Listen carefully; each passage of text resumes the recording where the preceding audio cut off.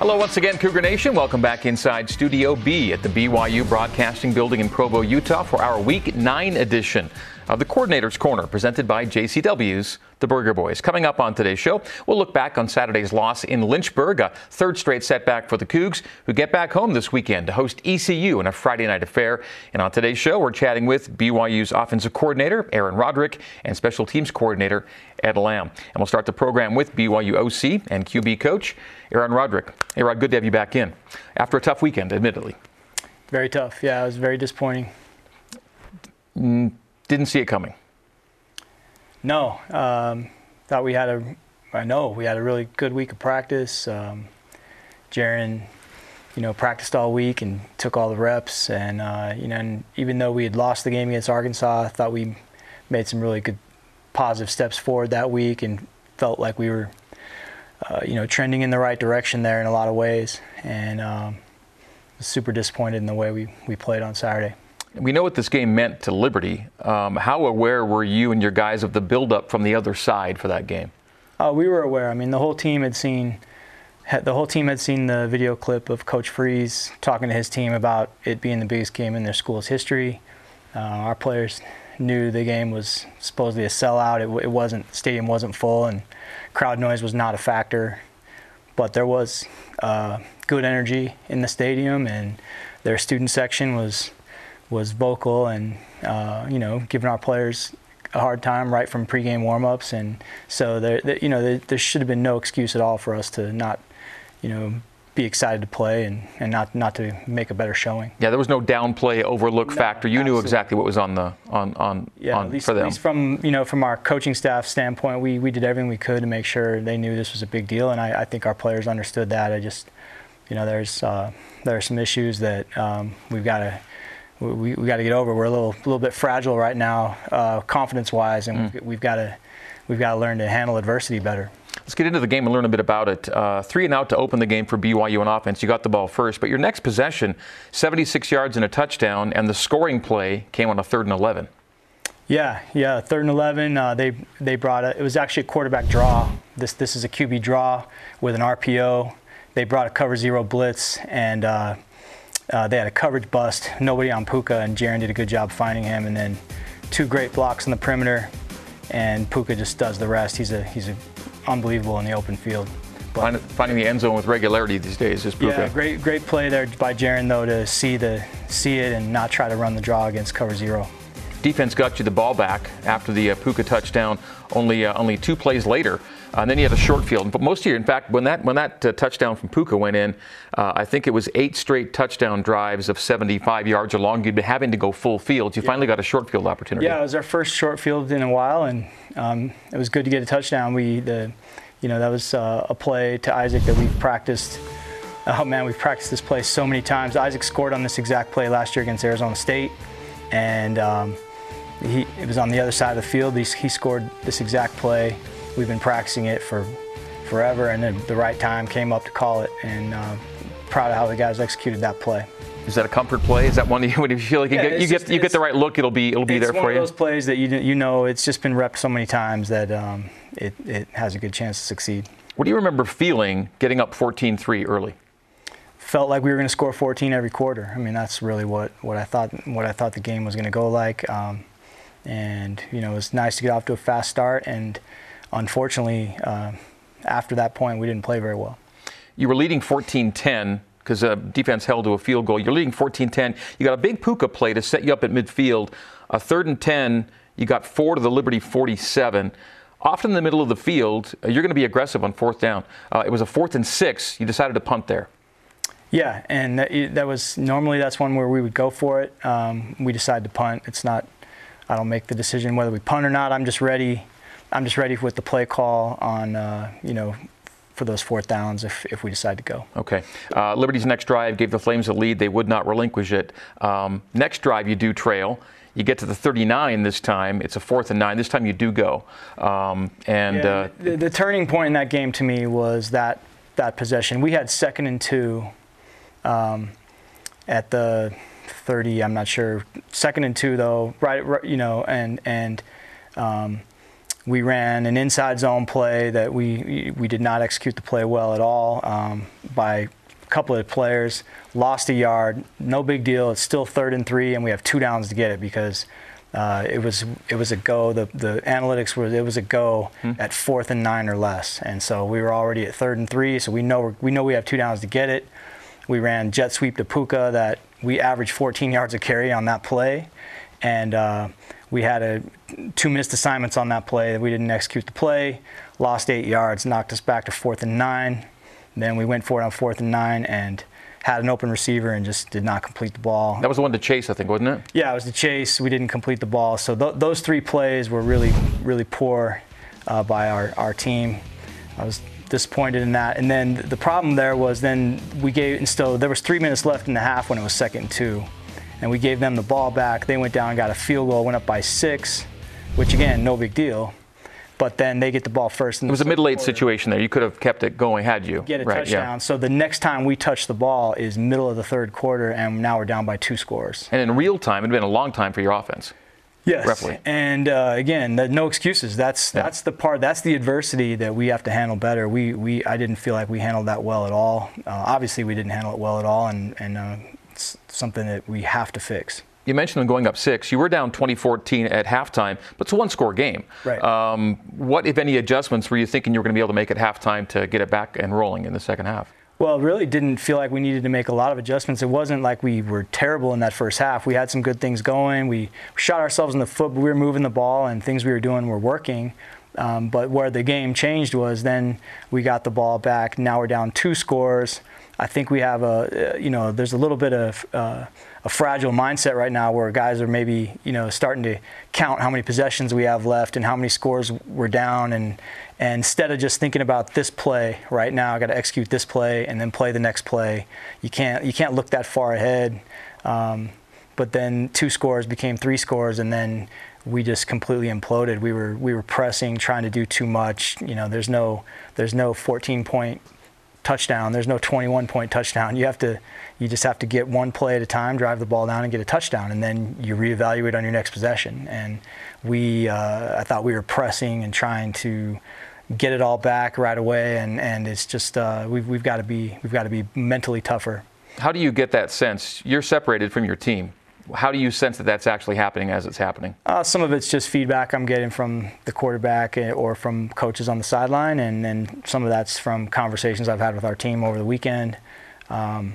It's disappointing because this is the same group of players who have thrived in adversity in the past. I mean, it's the same guys. Now we've been in these tough situations before and played at our absolute best when the chips are down and everything's against us, and for whatever reason we have not done that well enough lately, and so we got to fix that.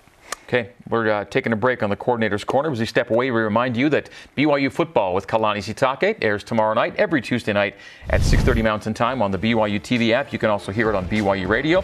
We have a live studio audience. I'll post the seat request link on my Twitter feed today, and you can hit that. Then we'll see you down the hall in Studio C tomorrow night. Coming up after the break, how things got away a bit from BYU in the second half, back east, and we'll get an Offensive Player of the Week. The Coordinator's Corner brought to you by JCW's The Burger Boys. More with A-Rod after this. Deep drop for Hall. Loads up and fires to a wide open Isaac Rex. And Rex makes the catch for the touchdown. Left side of the end zone. It's BYU 13 and Liberty 3 with the PAT pending. There's a short field score for BYU. Didn't take long. And the Cougs are right back in the end zone. All right, that was early in Lynchburg on Saturday afternoon. BYU now 4-4 on the season after a third straight loss this past Saturday at Liberty. Flames win at 41-14. Liberty improving to 7-1 on the season, picking up top 25 votes. This weekend, it's BYU home to ECU Friday night at LaVell Edwards Stadium. BYU's won its last 14 home night games. Coordinator's Corner continues now with BYU offensive coordinator and QB coach Aaron Roderick. Liberty outscored BYU 10-0 in the middle 8. They opened the second half with a touchdown. So you're down the 2 scores now. You talked about 27-14. The next drive you had on Saturday started with a really nice gain. 3rd and 20, Jaren gains 9, and then you have again another 4th down and kind of intermediate call at midfield. It was a punt. You would have hoped to get a punt and pin. Turned out to be a touchback. Didn't gain as much as you'd like to there. Yeah, and we shot ourselves in the foot before we got to 3rd and 20. There was, an unforced error by our team that we should have never been in that situation in the first place. But yeah, that middle part of the game was really discouraging. Just the way it turned on us so quickly, and the thing that was just most disappointing to me was just our lack of our inability to just battle through that adversity. The game was not out of hand yet, and but our execution got worse in that part of the game, and we did not do our part. Started to feel a bit out of hand after the next play, which was an 80-yard touchdown run from Liberty. Now all the momentum, and it's now a 20-point game. And then what came next was a 3-and-out, I think. And at that point, it kind of felt, wow, the air's a bit out of this team right now. It was, and we have to be honest with ourselves about that. That's what happened, and we have to own it, and we got to bounce back. We have to be more resilient and be tougher. There was a fumble recovery from BYU soon thereafter, still in the third, and you got to the Liberty 47. It's a 4th and 12. Now it's kind of you have to go at this point. Yep. You don't convert. Liberty goes up on the next drive, 41-14, and it kind of felt like that was it. What were you when you did get the fumble recovery? Did you see what you wanted to see from your guys in terms of, okay, we're kind of still in this thing? I thought that I don't know. When that situation came up, I thought, okay, here we go. Let's just get a touchdown and, just get some momentum, get something going. And we didn't respond well at all. And so, and I'm responsible for that. I take responsibility for it. I've never hidden from anything like that. Been in tough situations before, and we will battle back. We'll get our team going and be more competitive this week. Does this feel like anything you've been through before in specifics?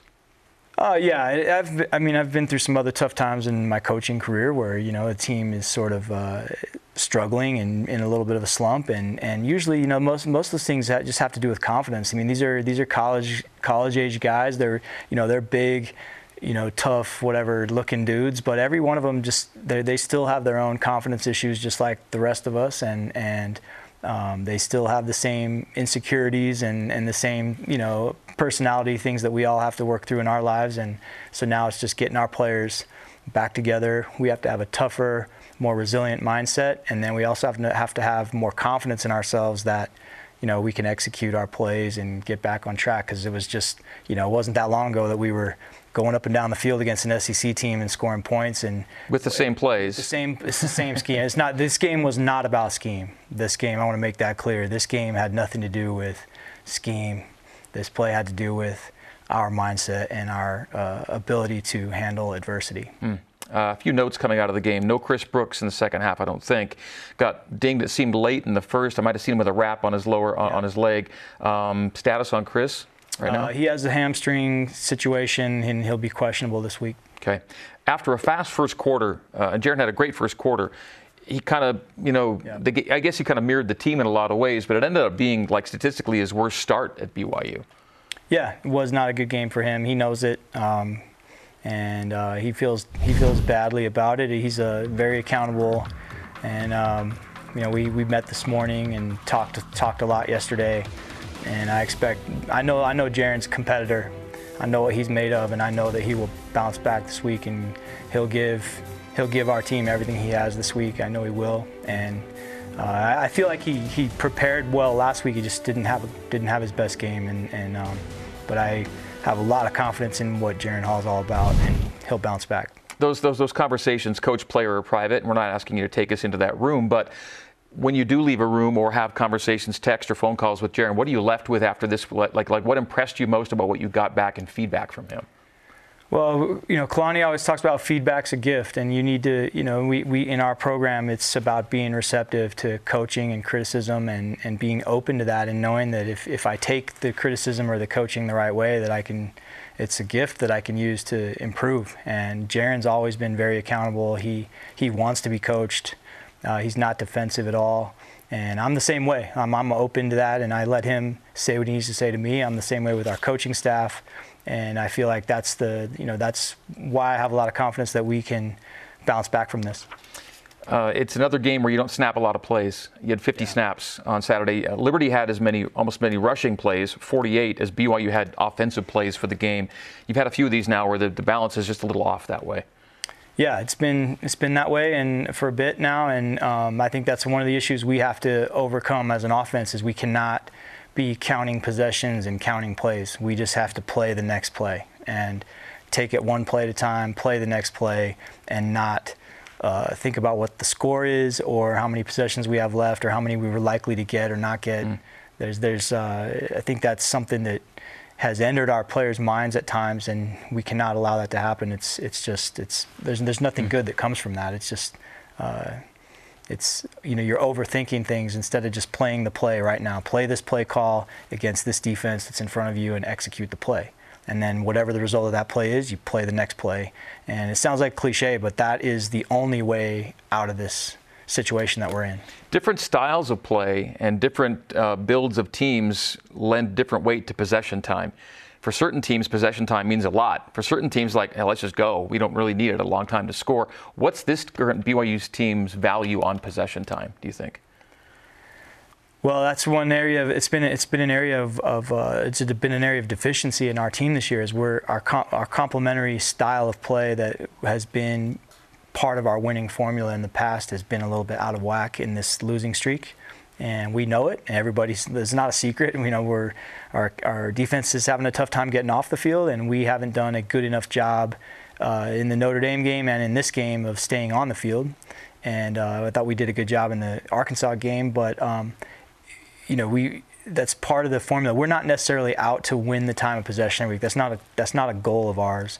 But we don't want it to be so out of whack that one side of the field is, we're not complementing each other with the way we play. And so, we've always been a team we can strike fast and score in a hurry, or we also have been a team that we can grind the clock and take 5-6 minutes off the clock and hand the ball to our running backs and run wide zone down the field. And that the little bit of that is missing right now. And so we have to just get back to basics this week. Yeah, and during the 3-game slide right now, it is way out of whack, right? It's 37-23 in minutes. A 14-minute differential game by game is a lot.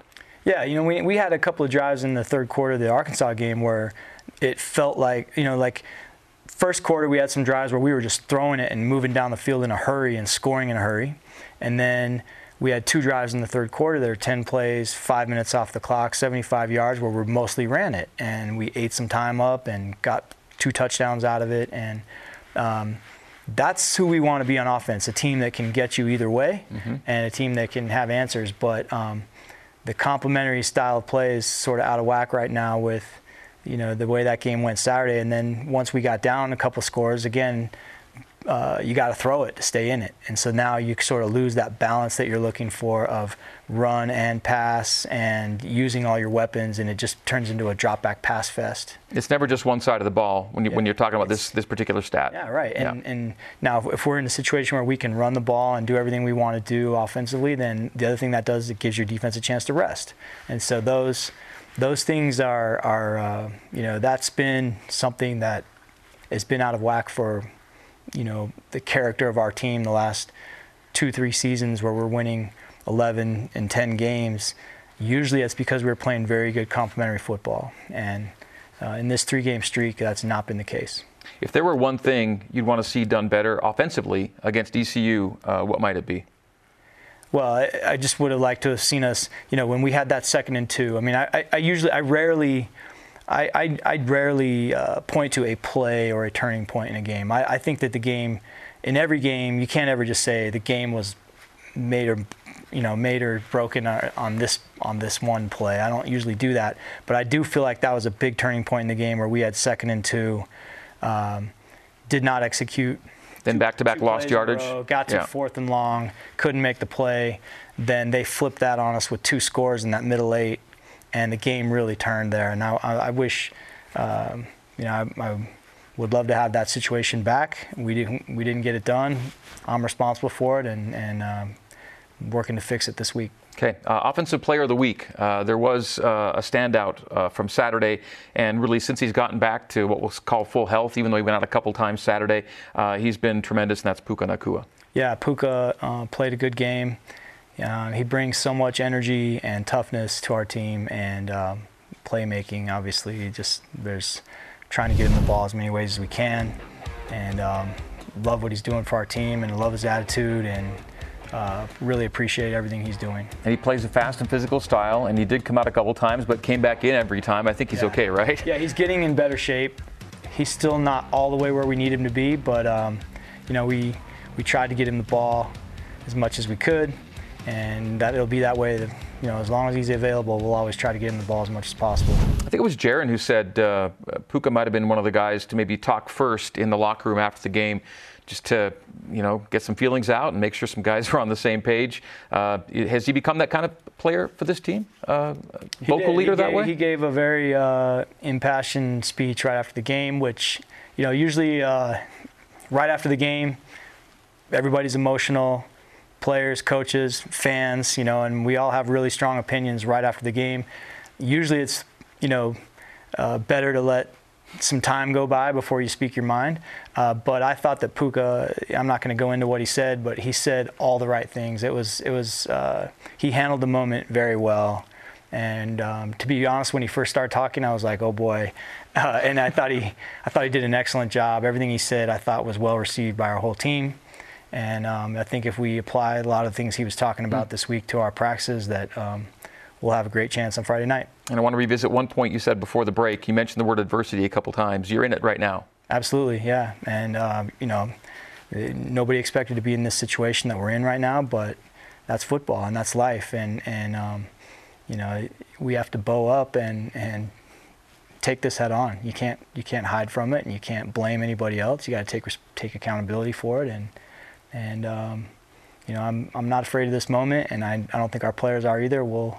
We'll show up Friday night and be ready to play. Look forward to the response on Friday. Time for a break, and as we take this time out, a reminder that dinner after the game at JCW's includes something for everybody, from burgers to wings, shakes to salads. JCW's quality, and a lot of it, in Lehigh, American Fork, Provo, South Jordan, and Harriman. This weekend, BYU hosting the Pirates of East Carolina. It's a Friday night game at LaVell Edwards Stadium, and we invite you to tune in for Cougar pregame live on BYU Radio, 6 p.m. Eastern, 4 p.m. Mountain Time. The kick at 8 Eastern, 6 Mountain Friday night. Coming up next, some closing comments with BYU offensive coordinator Aaron Roderick. The Coordinator's Corner continues right after this. We're brought to you by JCW's The Burger Boys.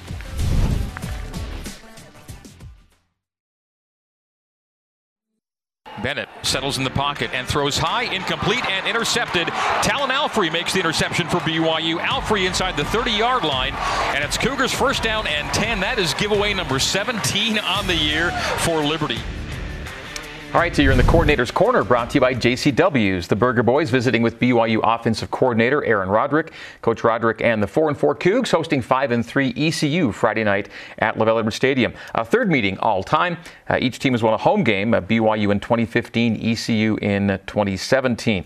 Some early thoughts on East Carolina that comes in off a really nice win, big win over UCF on the weekend. Yeah, they took four takeaways against UCF's offense.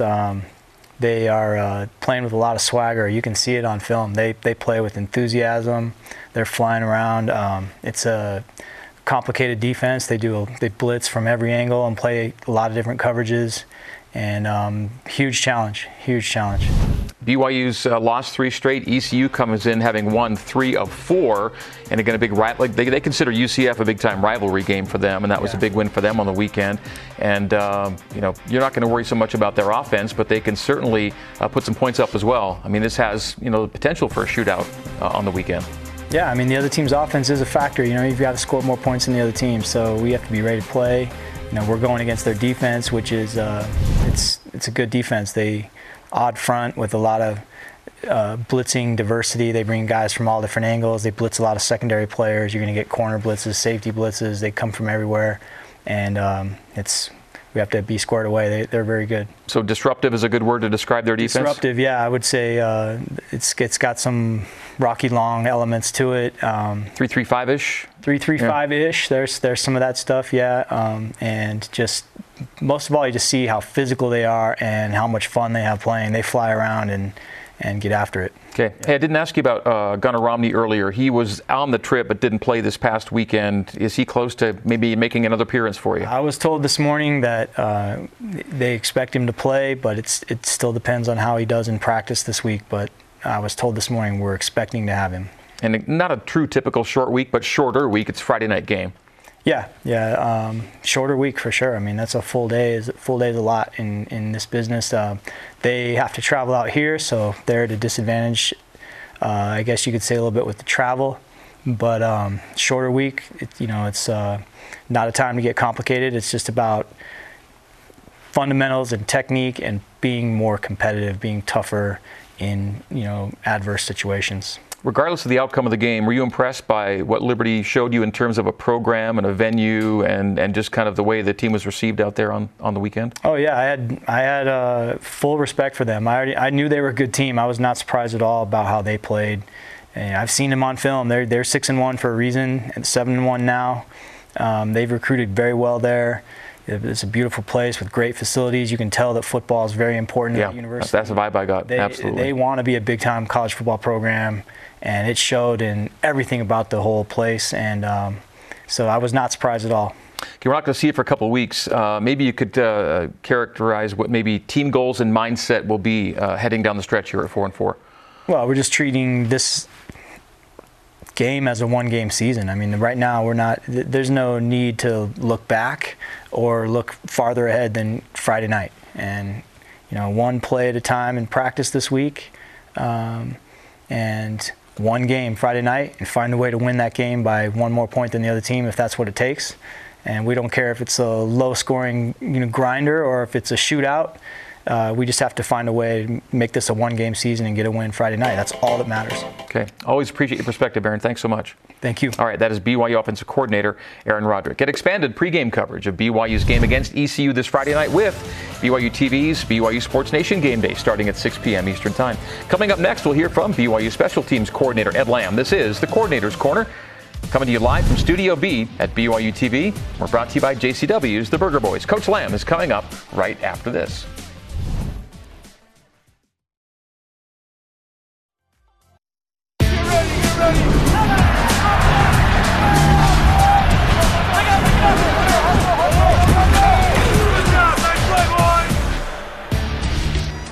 You're back in the Coordinator's Corner, brought to you by JCW's The Burger Boys. BYU now 4-4 on the season after Saturday's 41-14 loss at Liberty.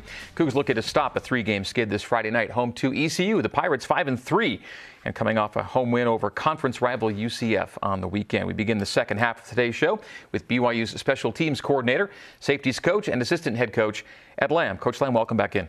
Thanks, Greg. Well, Liberty called it the biggest game our home game in program history, a game 50 years in the making, fulfillment of a vision. A lot went into it from them. What did the game mean, do you think, to your guys going in and going back to Lynchburg? Certainly not as much as it meant to them. And those types of things are extrinsic motivation, and that's fine and it's real. And they had that. We didn't have that, and we were playing on the road, and I think we're a little bit confidence shaken going into the game, and still are, and haven't got that corrected yet. And that's priority number one. Kind of a trivial thing that Liberty likes to note, but teams that have traveled more than 1,000 miles to play in Lynchburg are now a combined 1-8 all time. Now, circumstances differ in terms of teams and losses, but what is the real effect, actually, of having to travel to the East Coast to play like you did last week? Yeah, as college coaches, we often look at the NFL because it's so common to travel coast to coast, and there's a big advantage to playing at home when you've got a team traveling the other way. It's particularly difficult, from an NFL data standpoint, to travel from west to east. So that is a little bit more of a challenge, but we've done it before. We've been successful before, and it's not. Won a game this year in Tampa. Exactly. Looked good off the start. It's not a reason to point to a loss. I don't know how many points it's worth, but it's not worth 40 points. Kalani said he called all the defensive plays at Liberty and wanted to simplify BYU's defensive approach. How did that show up in the week of practice, maybe leading up to that game? Well, it showed up right at the beginning of the week with Coach Tuiaki explaining to the players that we as coaches have to hold ourselves accountable just like we hold you guys accountable. And if we're not getting the job done in the role that we're in, then change is in order. And I thought that was a great message for him to send. Kalani followed that up, and with the idea that reminding the players that, look, our playbook has everything that we've all known as a coaching staff for forever, and we've got all the blitzes, we've got all the zones, we've got all the mans. I'm not going to do anything new, but I'm going to bring a new lens, and I'm going to bring my lens, and I've been successful, and here's what we're going to work with this week. And simplification, focus on execution, and I thought it was the right message and the right plan. It didn't work. How does defense look generally through Kalani's lens, maybe, knowing him as you do, philosophically and that kind of thing? Yeah, I think right now we're really focused on, in he and I's conversations and the way that things have shaped over the years and the way this team is shaping up, we're focused on execution and confidence and the relationship between those two things. I think even feedback that he's getting from the players, I think there's a lot of our players that are listening to outside voices, and that is pretty common when you're struggling. Is everybody's searching for answers? And I think our guys are mature. We've won a lot of games with these same players, and so I think they're mature in the way that they really want to look at how they can get better individually and as a team. But it's somewhat natural, I think, to look outside and be influenced by outside voices in a time of weakness. So Kalani notes this change last week, and there was a logistical element to it. Coach Tuiaki came down to the field, right? And I think Preston Hadley went up. That's right. Having E down there, what was the intended effect of having him, closer to the action there that way? And to his guys, maybe. Yeah, I mean, Coach Tuiaki he's well known as a very good, sound, fundamental defensive line coach, and also the energy, the passion that he brings into that role can be a lot different. I mean, calling a game takes every single moment of the game, and so Kalani moving into that role freed up E to be more of a voice to the defensive line in between series. That's the idea. It didn't work exactly how we planned, exactly how we want, but I think considering with what Kalani's doing now, that's where Elisa belongs. And is that, are we kind of in status quo for the time being in terms of how things are operating right now, operationally? I think so. We want to. The changes that were made last week, I think, were appropriate, and Coach Tuiaki said those words as well. I think they were appropriate for that time, and I think that moving forward, one of the biggest things we have to do as a coaching staff is, regardless of what's being said outside, we have to be a model of consistency for our players and a model of confidence, showing confidence in what our players are capable of doing. And so the answer to your question is yes, we believe that right now we haven't decided to change any of that dynamic you're talking about. Moving forward, we want to be as consistent as we can from last week to this week, stick with what we believe, and challenge the players to execute better. We talked about D-line a minute ago with E and coaching the position group, and interestingly, they've been banged up enough that a couple of O-linemen went over to the D-line last week. Tyler Little, Sonny Makasini both came over. Those kinds of changes that happen midstream, what's the weight of that decision for those players and the team in general when you make those kind of calls? It puts a little bit of a load on the veteran D linemen. We had to put those offensive linemen in with a veteran defensive lineman next to them, and they have to kind of review the assignments. I think being able to pass a written test or a verbal test, that's pretty easy. We're not so complex that a guy can't learn it in a week. But doing it at live speed, live tempo, and then with adjustments that are required as the offense comes out in different formations and things like that, there was some communication that needed to go on. We thought that it was going to be a move where we wanted to see the potential, and the potential is there. So is it maybe a keeper, at least for the time being? Yes. Okay. We're not going to get into a play-by-play of this one at all, but the Liberty game itself. Start of the game was good enough. You hold Liberty to a field goal on they had a 1st and goal from the 8, and it's an early hold. Offense gets a TD, you get a takeaway, offense gets a TD, you're up 14-3. Yeah. It was a great start, actually. It was. We talk about, as coaches during the game, what kind of things are sustainable and what kind of things are not sustainable. And interceptions and then the big play by Puka, while they're exciting and incredible plays, they aren't usually sustainable. It's hard to rip off 70-plus yard plays over and over. It's hard to get interceptions over and over. And I felt like that our players needed to still press in that moment, and maybe we relaxed a little bit. It certainly showed up in our play. I thought we could have played harder in that moment and really pressed for a bigger lead. Yeah, on that sense, so overconfidence or oversatisfaction, early 11-point lead. Looking back on, or even in the moment, you go, there's some let up there? It's really hard. Or is it just human nature? You can imagine. It is human nature, and I think, looking deep inside myself, it's like, oh, okay, are we on here today? Are we finding that fast start that's been elusive for us? And so I think I'm as much to blame as anyone. And then the other side of that is it's really hard to paint with a broad brush and say the whole team relaxed in that moment and everybody got overconfident. That would be impossible to to determine. But bottom line is we did get the start fast and we didn't follow it up. Okay, there was an early key decision in the game with BYU still leading 14-10. It was a 4th and 7 at the Liberty 47, and we've seen enough BYU football lately to know that that's usually can be go territory for you. You end up gaining just 27 yards on the punt. The decision was to kick. Yeah. We've seen BYU be aggressive in the past in that part of the field. Do you remember the conversation at that moment? You were leading at that point. Yeah, it really comes down to feeling like our confidence level in the play at that moment to get that yardage. The decision, so to speak, at least the preliminary decision, is already made. We follow an analytics book that tells us the percentage of time that we're going to convert on 4th and 7. It basically goes off of a national average plus or minus a few percentage points based on how well we're playing and the defense that we're going against. And so that decision's already made. It was a go decision, but it was close enough where Kalani can decide, let's try to pin them and play defense. We didn't get the pin, right, and so it made it the wrong decision. Liberty got the ball, took a lead they would not give up. And again, you get to a halftime down 6 with very little offensive possession time and few plays run, relatively speaking.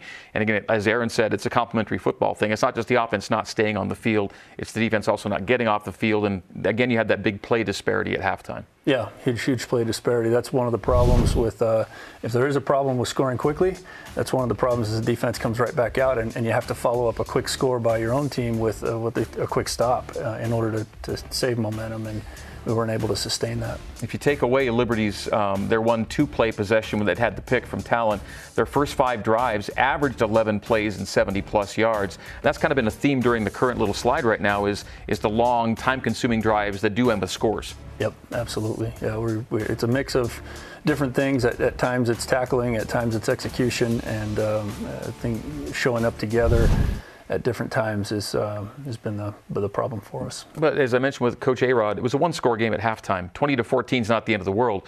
No one knew that BYU would not score again, but at 2014, you felt, well, how did you feel? We felt like there were things to correct at halftime, and that's typically where I'm at mentally, is looking at the strategic, the schematic elements that we need to get fixed right away. Kalani is typically going to look at things like where is our team at mentally, and he has to address that and kind of give the right words, the right combination of words to go out and have the right mental mindset for the next half. I thought that he nailed it at halftime, which is like, we're in a dogfight. We're at an opponent's biggest game, and they're right in it, and so they're going to believe they can win, and we got to come out and take it from them. We have to battle. What did you think, meantime, schematically, tactically needed to happen differently in the second half that didn't? Yeah, I thought in the first half we lost some man-to-man battles. We really want to be a team that can identify as playing man-to-man. We will continue to recruit towards that. I think we have the defensive backs toward that. We weren't quite getting the pass rush to help those man-to-man battles. And on a few occasions there, even on the first drive, we lost some one-on-one battles on the perimeter that were called back for offensive linemen too far downfield. Yep. But it really didn't have anything to do with that one-on-one battle outside. The linemen downfield gave them no advantage for that. We were kind of fortunate to get out of that, and so I felt like we needed to just make sure and give our guys a nice combination of zone coverages with the pressures and with the man coverage, and again, it didn't work. How important are sacks going to be to this team, do you think, moving forward and getting done what you want to get done defensively? Sacks are critical, and both types of sacks. We've got to get pressure sacks, which is 5+ on the rush, and then we've got to get coverage sacks, which is 4 or even less on the rush, and those things work hand in hand, and putting the offense behind schedule, behind the chains, is the key to getting off the field and getting off the field quickly in good field position. And that's where we've been failing. Yeah, we may get to this in the next segment, but the third and shorts, and there were a lot of them for Liberty, are all a function of the first and second down plays. There aren't enough negative ones of those. Too much is being gained early to make it more manageable late for them in their drives. That's right. All right, we'll take a break. As said, we head to break. A reminder to watch after further review tomorrow at 7 Eastern Time on the BYU TV app as Dave McCann, Blaine Fowler, and David Nixon break down last week's game. When we come back, more with BYU Special Teams Coordinator Ed Lamb. As the Coordinator's Corner continues, we're brought to you by JCW's, the Burger Boys. Back with more after this. The give is Shedrow, and Shedrow on 3rd down and 9. Ball loose, and the Cougs have the takeaway they needed. The ball is stripped and the Cougars recover at the 40-yard line. All right, we are back on the Coordinator's Corner chatting with BYU Special Teams Coordinator, Safeties Coach, and Assistant Head Coach Ed Lamb. Cougars coming into the week at 4-4 on the year after Saturday afternoon's 41-14 setback at Liberty.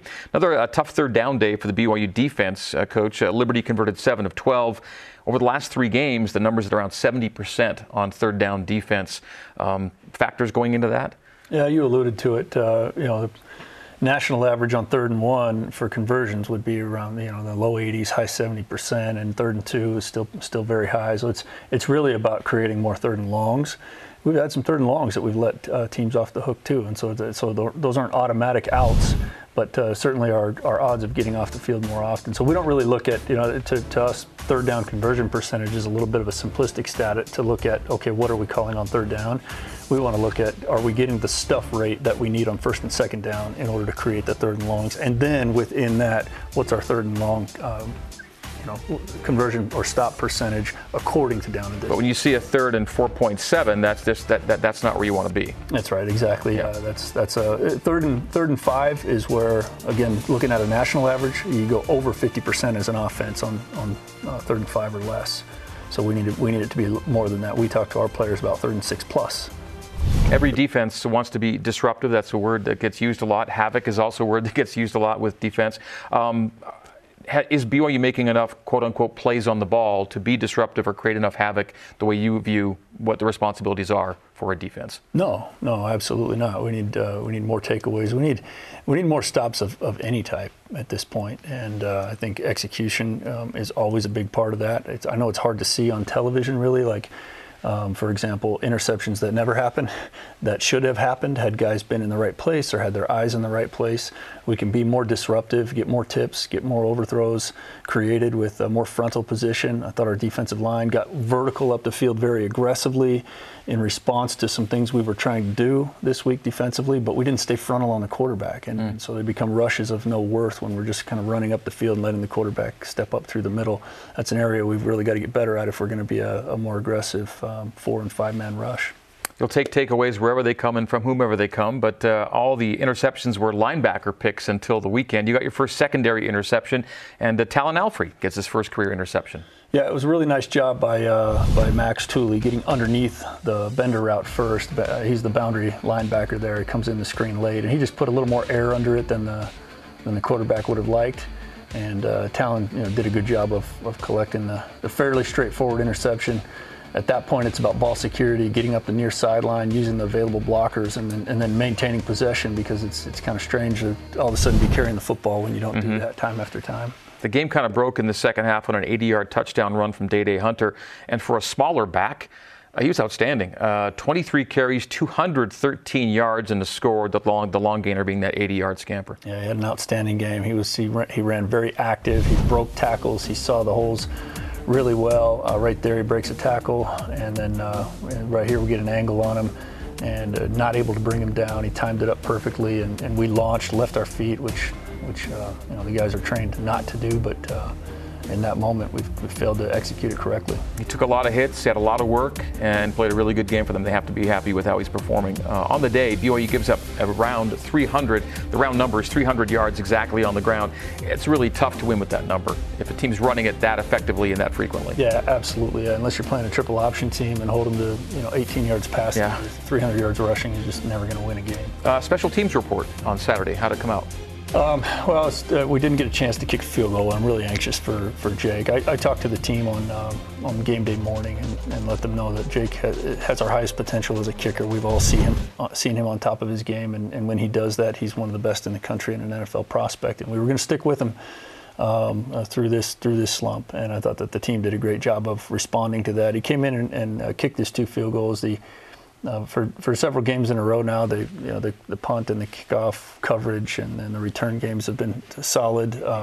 Didn't make any game-changing plays in the special teams, and obviously on the road like that and with a point deficit, those kinds of things would be huge, and we weren't able to create that big return or blocked punt or something along those lines.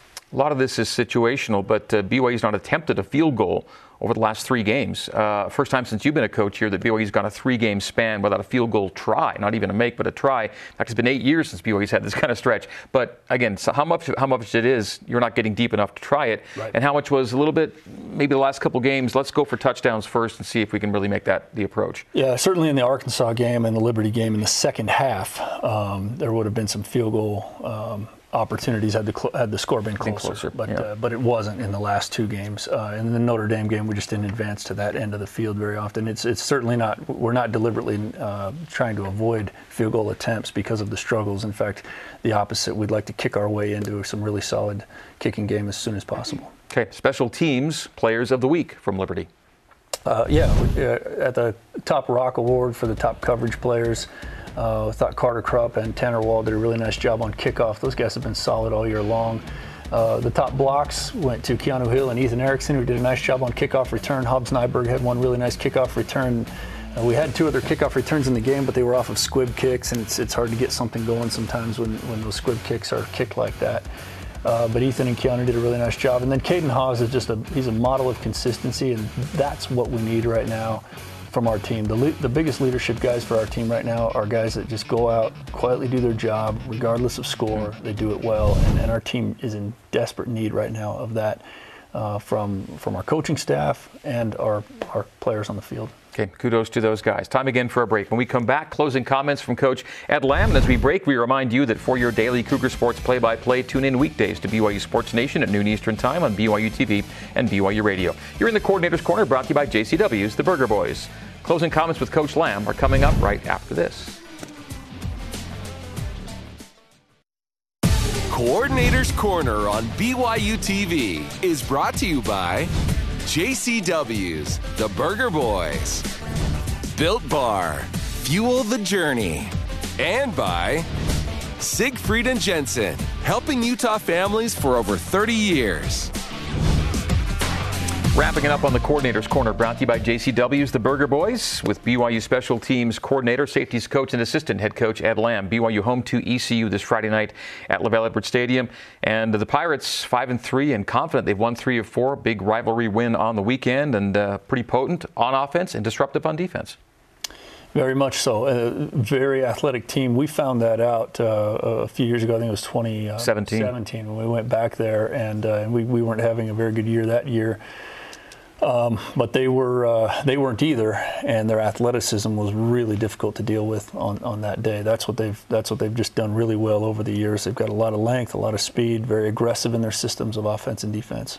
Well, always, as mentioned with Coach Roderick, appreciate your perspective on helping us break down what did happen, and we hope better things happen for you and the boys this weekend. We'll talk about it with you next Monday. Coach, thanks. Thank you, Greg. All right, that'll do it for week 9 of the Coordinator's Corner. For Coaches Roderick and Lamb, my name is Greg Wrubell. Thank you for joining us today here in Studio C at BYU TV. Have a great week, and go Cougs.